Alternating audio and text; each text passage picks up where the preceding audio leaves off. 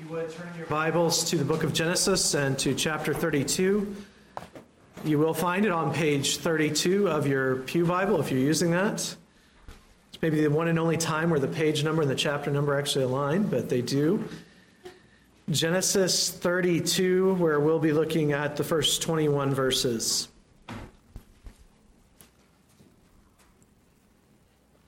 Let me begin this evening by taking a few moments to remind you of what we've been studying together over the past weeks. We're looking at the time of the patriarchs. Patriarch is, kids especially, just a fancy way of saying fathers. This period focuses on men and women who lived by faith in the early years of human civilization. They did not own a Bible or have a local church as we do. Moses was still many centuries away, and so there were not dietary laws or a central temple to worship in. They passed their faith down by word of mouth, from Adam to Noah, and then down through the line of Shem, Noah's son. In some ways, their lives remind us, and I hope you've seen this, their lives remind us in some ways of our own lives. They lived by faith in God's revealed will without a sacred nation or established priesthood. There are some parts of the Old Covenant that we at times find it hard to relate to. The Old Covenant, as established by Moses, was focused on a theocracy, a holy nation, with numerous laws that we might find bewildering. But in our fathers and mothers of faith, we find something deep but simple. They lived in various places. Like us, they were surrounded by unbelievers, but they lived for the glory of God. Maybe this is why the Apostle Paul so often in his letters draws New Testament Christians back to the fathers and connects us to the work of Israel through them. So that is our time period. God has chosen Noah. Then he's chosen one of Noah's sons, Shem. And then at a critical moment, and in the shadow of the Tower of Babel, we saw he chose Abraham. And just as men were erecting that tower and saying, let's make our name great, God comes to Abraham and says, I will make your name great. The hope of the whole world is now in this one broken family from modern-day Syria. They were not technically Israelites yet. Not yet, anyway. Next week, we will see how the fathers became Israel. But for now, they are a family and not a nation. Now, we've come to a critical moment in this family's history. Isaac, the son of Abraham and Sarah's faith, has had twins by his lovely and bold wife, Rebekah. After years of barrenness, Rebekah is blessed with 2 boys, but God appears to Rebekah and tells her that he has chosen the younger twin, Jacob, not the older twin, Esau. This went against all tradition, but Rebekah, always a woman of bold faith, accepts God's judgment. But her husband Isaac does not, at least not at first. What ensues is a sad tale of favoritism. Jacob, eventually urged on by his mother, steals Esau's blessing. And that sin drives a deep wedge between Jacob and Esau. It drives the twins apart. Jacob ends up fleeing north back to Syria to his uncle's house to escape the wrath of his older brother, who is a mighty hunter. Over the past few weeks, we've watched as God dealt with Jacob under the oppressive hand of Uncle Laban. In great irony, we saw how Laban tricked Jacob again and again. By the end of their relationship, the oppression is close to slavery. Moses actually again and again uses the language of Pharaoh and Egypt to describe Laban's treatment of Jacob. And as we saw last time, by God's grace, Jacob is able finally to escape with his wives and children and herds. God defends Jacob and his family, and Laban is forced, in the end, to acknowledge his nephew as a distinct people group. Instead of a new wages situation, Laban enters into a covenant with his nephew, and a pile of stones are erected as a monument to separate these two new nations that are being formed. But there's still a greater matter, a greater concern in Jacob's mind. The greater threat he knows comes from his older brother Esau. Yeah, Jacob is concerned about Laban, but he's deeply frightened of his brother. Esau is a man of great power with a great host at his command. And once again, Jacob, we find, has the promise of God, but all those promises seem threatened by the harshness of real life. That's where we are this evening. Let me invite you to stand, as is our practice, and we'll read verses 1 through 21 of Genesis 32. Jacob went on his way, and the angels of God met him. And when Jacob saw them, he said, "This is God's camp." So he called the name of that place Mahanaim. And Jacob sent messengers before him to Esau his brother in the land of Seir, the country of Edom, instructing them, "Thus you shall say to my lord Esau, thus says your servant Jacob, I have sojourned with Laban and stayed until now. I have oxen, donkeys, flocks, male servants and female servants. I have sent to tell my lord, in order that I may find favor in your sight." And the messengers returned to Jacob, saying, "We came to your brother Esau, and he's coming to meet you, and there are 400 men with him." Then Jacob was greatly afraid and distressed. He divided the people who were with him and the flocks and herds and camels into two camps, thinking, if Esau comes to the one camp and attacks it, then the camp that is left will escape. And Jacob said, "O God of my father Abraham, and God of my father Isaac, O Lord, who said to me, 'Return to your country and to your kindred, that I may do you good,' I am not worthy of the least of all the deeds of steadfast love and all the faithfulness that you have shown to your servant. For with only my staff I crossed this Jordan, and now I have become two camps. Please deliver me from the hand of my brother, from the hand of Esau, for I fear him, that he may come and attack me, the mothers with the children. But you said, 'I will surely do you good, and make your offspring as the sand of the sea, which cannot be numbered for multitude.'" So he stayed there that night, and from what he had with him, he took a present for his brother Esau, 200 female goats and 20 male goats, 200 ewes and 20 rams, 30 milking camels and their calves, 40 cows and 10 bulls, 20 female donkeys and 10 male donkeys. These he handed over to his servants, every drove by itself, and said to his servants, "Pass on ahead of me and put a space between drove and drove." He instructed the first, "When Esau, my brother, meets you and asks you, 'To whom do you belong? Where are you going? And whose are these ahead of you?' then you shall say, 'They belong to your servant Jacob. They are a present sent to my lord Esau. And moreover, he is behind us.'" He likewise instructed the second and the third and all who followed the droves, "You shall say the same thing to Esau when you find him. And you shall say, 'Moreover, your servant Jacob is behind us.' For he thought, 'It may appease him with the present that goes ahead of me, and afterwards I shall see his face. Perhaps he will accept me.' So the present passed on ahead of him, and he himself stayed that night in the camp." This is God's word. Let's pray now and ask his blessing on it.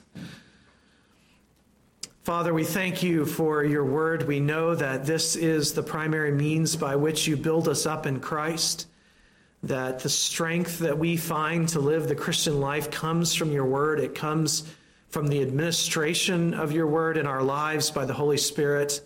And so we pray this evening that you would open our hearts to your word and that you would make it clear to us and that we would grow together in our holy faith. And these things we do pray in Jesus' name. Amen. Amen. Please be seated. The life of Jacob brings out, maybe more than just about any other life in your Bible, the tough side of God's grace. When we sing or talk or think about God's grace, we tend to dwell on its gentle side. We say, it's amazing grace, how sweet the sound. And grace is an incredibly tender thing. God's grace draws us to love him. When you first see in your life, really see who you are and what Christ has done for you, you're going to be overwhelmed. It can be an experience, and it will be an experience for you that you'll never forget. Grace is a sweet thing. And yet grace is also a power to be reckoned with. God's grace is a wrestling power, a wrestling thing, a transforming power. It calls us to offer up ourselves as living sacrifices. It peels off the old man layer by layer, and it sews onto us the new man. Not only this, grace is also, and I know many of you found this already in your lives, it is insatiable, never satisfied, until it has been in every room, every closet of our lives. It doesn't just want to pick the bad fruit off your tree. It wants to uproot the whole tree and plant a new one, a new man created in Christ Jesus for good works. Jacob is in need of such a transformation. He doesn't just need to learn to make better deals with people or learn to be a little more honest. No, he needs a new heart, a heart change. He needs to stop living in his own strength and to learn to live by faith. It would be so easy to get this wrong. Jacob could send his various animal presents to placate his brother and remain fundamentally unchanged. Before, when we met him early on, he was mean and a deceitful schemer. Now he could simply become a humble schemer, better fruit on the tree. But the heart of distrust, his deep distrust towards God, would remain. Grace would have not reached the roots. Superficial change is not the Spirit's mission, and we see that so clearly in Jacob's life. Now, in this chapter that we'll be studying this week and next week, in very dramatic fashion, some of the most high drama that we have in Scripture, God's grace pulls Jacob up by the roots. Jacob has learned a lot from his experience with Laban, the 20 years there spent with him. But here are the final challenges to Jacob's faith. Grace has stretched him. Grace is stretching him. Will he trust in God's promises or in his own strength? Will he finally realize who actually has the blessing, who really needs to bless him, or will he continue to rely on his schemes and on his family? This is the critical chapter in Jacob's life. You might recall that in the past we noted that the offering up of Isaac on the altar in Jerusalem and Moriah was sort of the high point of Abraham's faith journey, sort of the ultimate crisis everything was moving towards. It was the culmination, really, of decades of God's gracious work in Abraham's life. Well, this chapter 32, is Jacob's Mount Moriah. It is the climax of his story, a moment of fierce and wonderful grace. Now, technically, Jacob does not wrestle with God till verse 24, which we'll look at next week. However, the whole chapter is a bit of a wrestling match. Jacob is struggling to trust God in a very dangerous situation, a situation he has been dreading for 20 years. If you've had really difficult moments in your Christian life, you know what this is like. When God takes someone away, or your marriage collapses, or you lose a child, when something that big happens, you have to wrestle it out with God. We see this in the Psalms of Lament. The psalmist will say again and again, "How long, O Lord?" Or the psalmist will say, "You've crushed me. Why have you done this?" We see this in Job, who wonders why he was ever born. It's this intense spiritual wrestling with God that is on display in this chapter. Tonight, I want to look at the first two parts of that. First, let's see how Jacob wrestled to hold on to faith's vision. And second, how he fought to hold on to God's covenant. Faith's vision and God's covenant. See first, I think in verses 1 through 8 especially, how Jacob struggles to hold on to faith's vision. Jacob has returned to the land of promise. He's really right on the edge of it.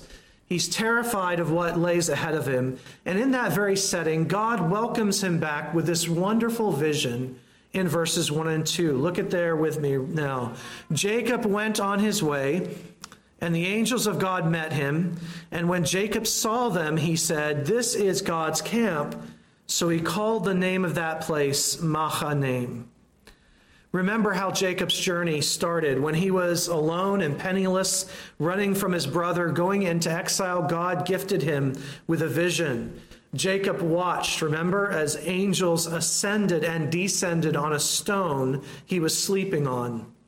As we noted, the vision was not a ladder. It was not Jacob's ladder. It was neither Jacob's nor a ladder, but rather a temple, a ziggurat temple with many stairs, as was common in the land in those days.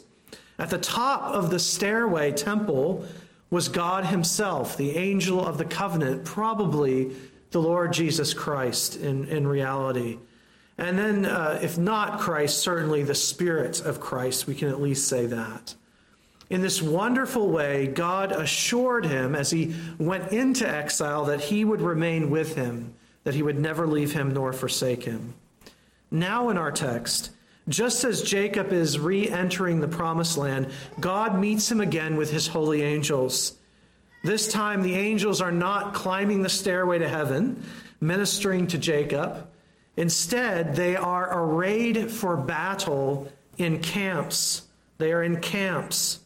The Hebrew here is not the camp you make with your kids when you go on vacation in the summer. These are military encampments. Remember last week that when Laban caught up with Jacob finally, he camped opposite from Jacob's camp with a space of ground in between. And we noted that's how ancient people lined up for battle. He put himself in military posture.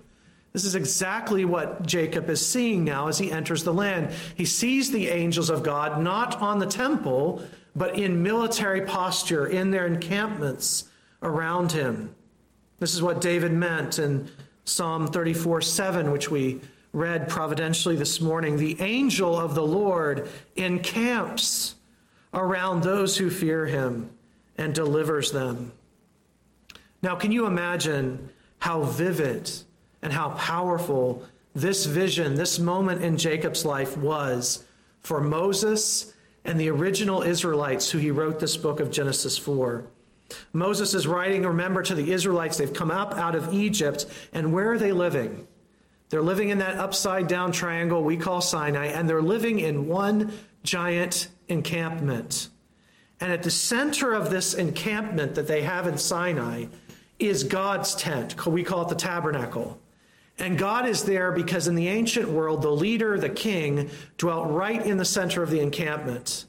And so God's house, the tabernacle, is right in the center of Israel's encampment. And then on top of that, we're told that the angel of the covenant existed in a pillar of fire and smoke outside the camp, guiding and leading the people of God. That's probably what David has in mind directly when he says, the angel of the Lord encamps around those who fear him and delivers them.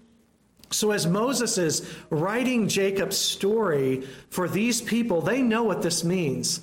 The angels are encamped around Jacob. They know what he's seeing. The angelic presence of God with his people, defending them and loving them and caring for him. Amazed by God's love and protection, Jacob names the place Mahanaim, which means two camps. To be completely honest, we're not really sure exactly what Jacob had in mind here.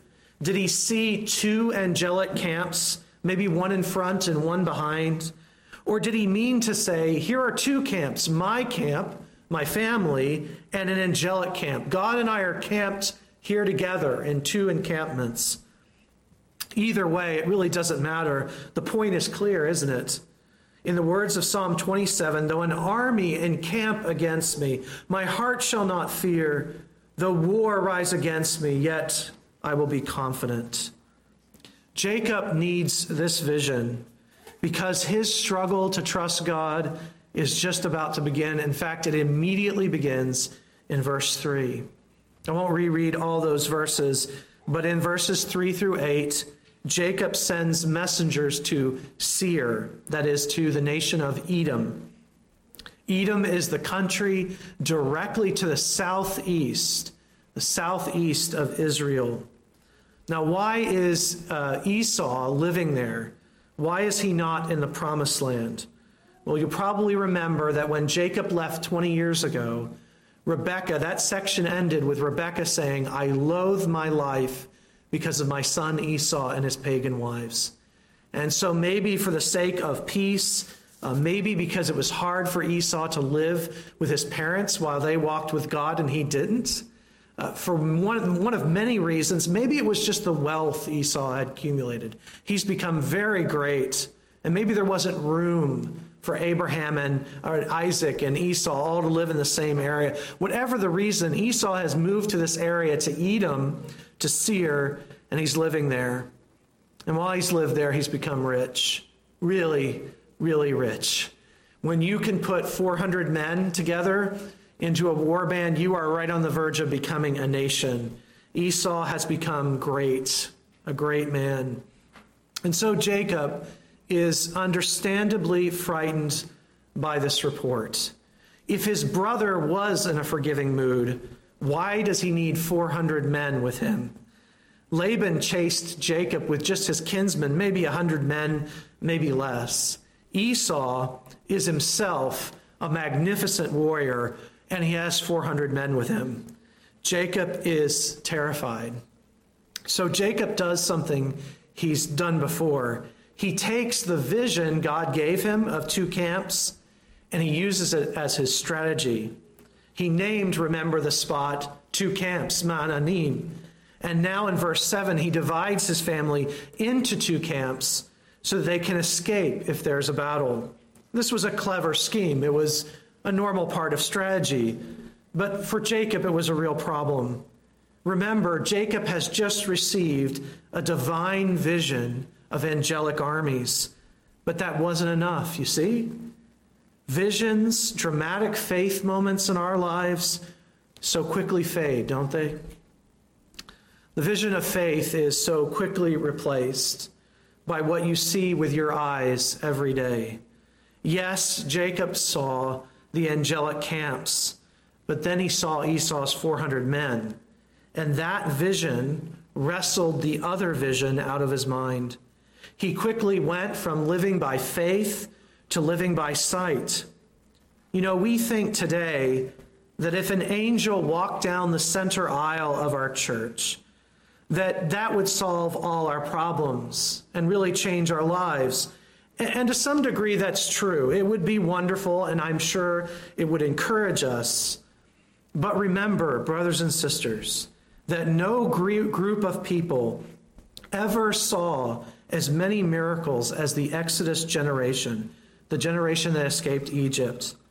They saw the Red Sea parted. They saw the plagues. They saw a cloud of fire and smoke following them around in the desert. They saw Mount Sinai burning with fire. But what does God say about that generation? He says they will never enter my rest. Visions are not enough. You might recall Jesus' parable of Lazarus and the rich man in Luke 16. The parable is about a wicked rich man and a poor godly man. The rich man has had a wonderful life by outward experience. He's got lots of money. He's been very successful. On the other hand, Lazarus is a godly poor man whose life was absolutely miserable. After they die, Lazarus is placed in Abraham's arms. That's a way of saying he's at total rest and peace. He's in shalom. The rich man, despite how things look during his life on earth, is firmly ensconced in hell. He is utterly miserable. and he asks Abraham to send a messenger, probably an angel, to his family, to his brothers back on earth, and to warn them. Abraham's response in the parable is so powerful and so prophetic.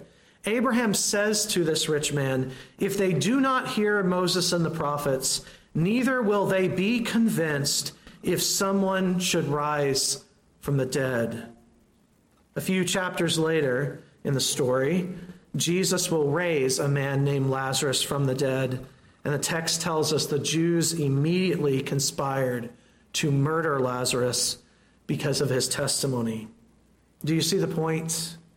If God gave you a vision, a sign, it would not end your faith struggle. It would be a wonderful experience, but you'd be totally shocked to find yourself engulfed in fear and other struggles the next day.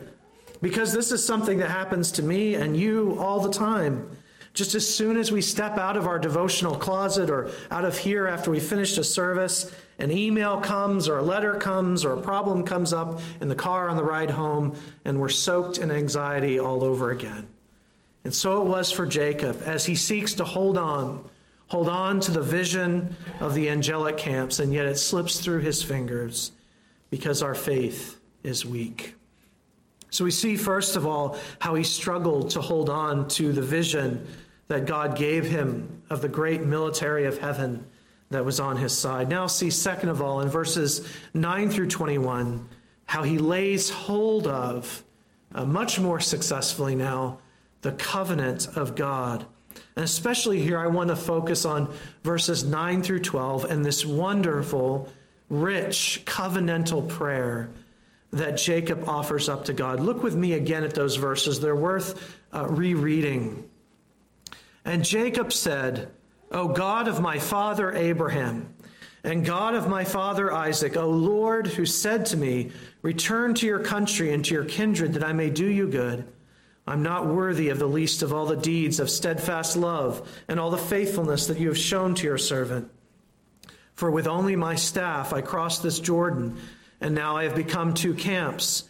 Please deliver me from the hand of my brother, from the hand of Esau, for I fear him, that he may come and attack me, the mothers with the children.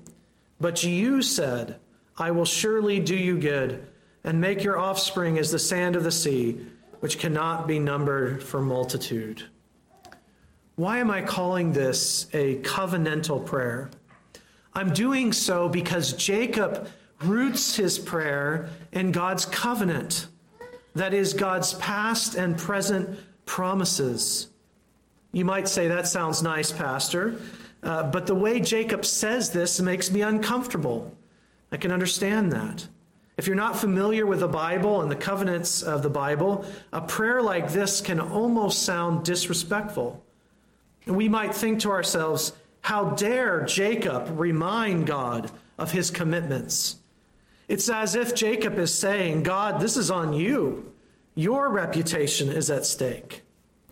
But you see, that is the very thing that makes it a covenantal prayer.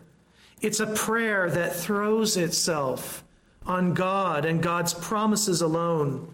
Notice how Jacob is very clear here. He is not asking God to do this because his prayer is perfect or his life is perfect. I think if we're honest with ourselves, often when we pray, our hope is that in the prayer itself, that somehow it might be perfect or persuasive, or that our lives will in some way impress God. But you notice Jacob has none of that delusion, especially after what he's been through. And so in verse 10, he even says, I'm not worthy of the least of all the deeds of steadfastness. Really, the word there, covenant love that you've shown me. This is so beautiful. Don't miss it. Jacob is saying there's no merit here. To use Jesus' parables, Jacob is saying, when I've done everything right, which I've never done, even then I'm just doing my duty. I'm an unprofitable servant. I'm not accruing any merit through my life. Jacob is admitting that by his works, he doesn't have God over a barrel. God is in no way obliged to him in the way of merit.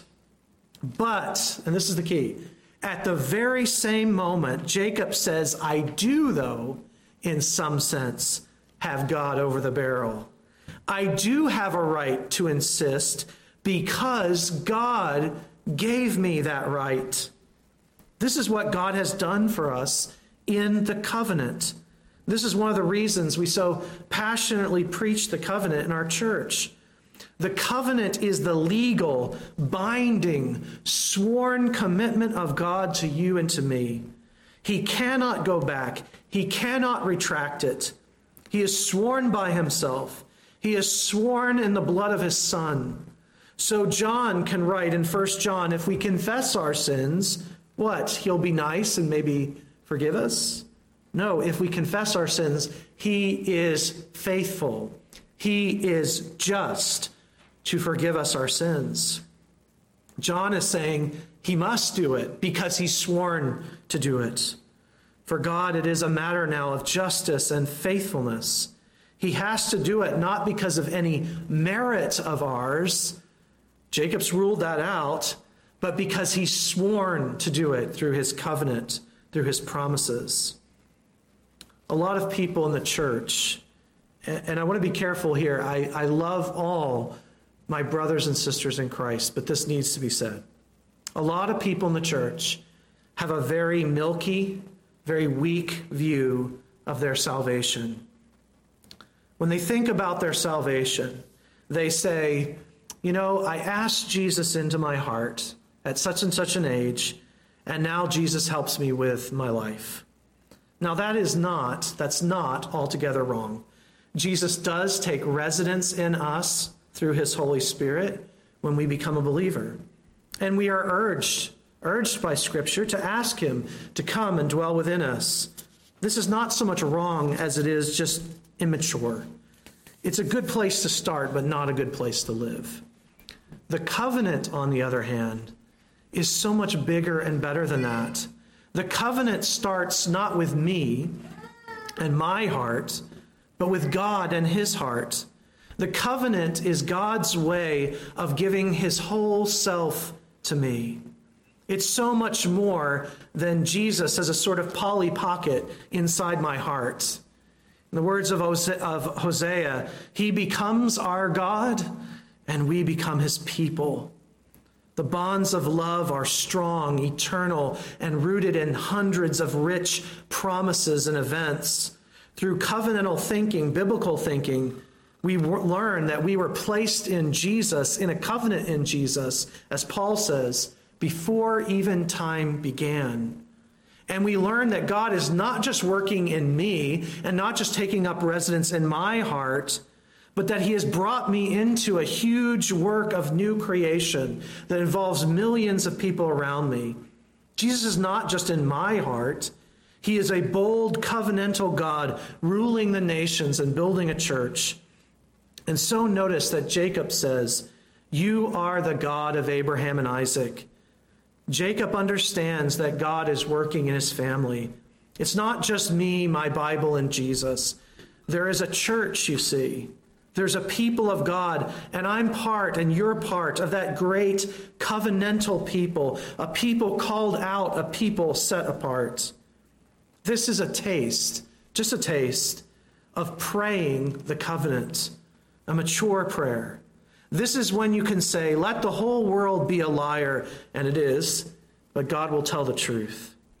As Jacob said, you are the God who said to me, I will surely do you good. Jacob pleads the covenant. He grabs hold of God's word.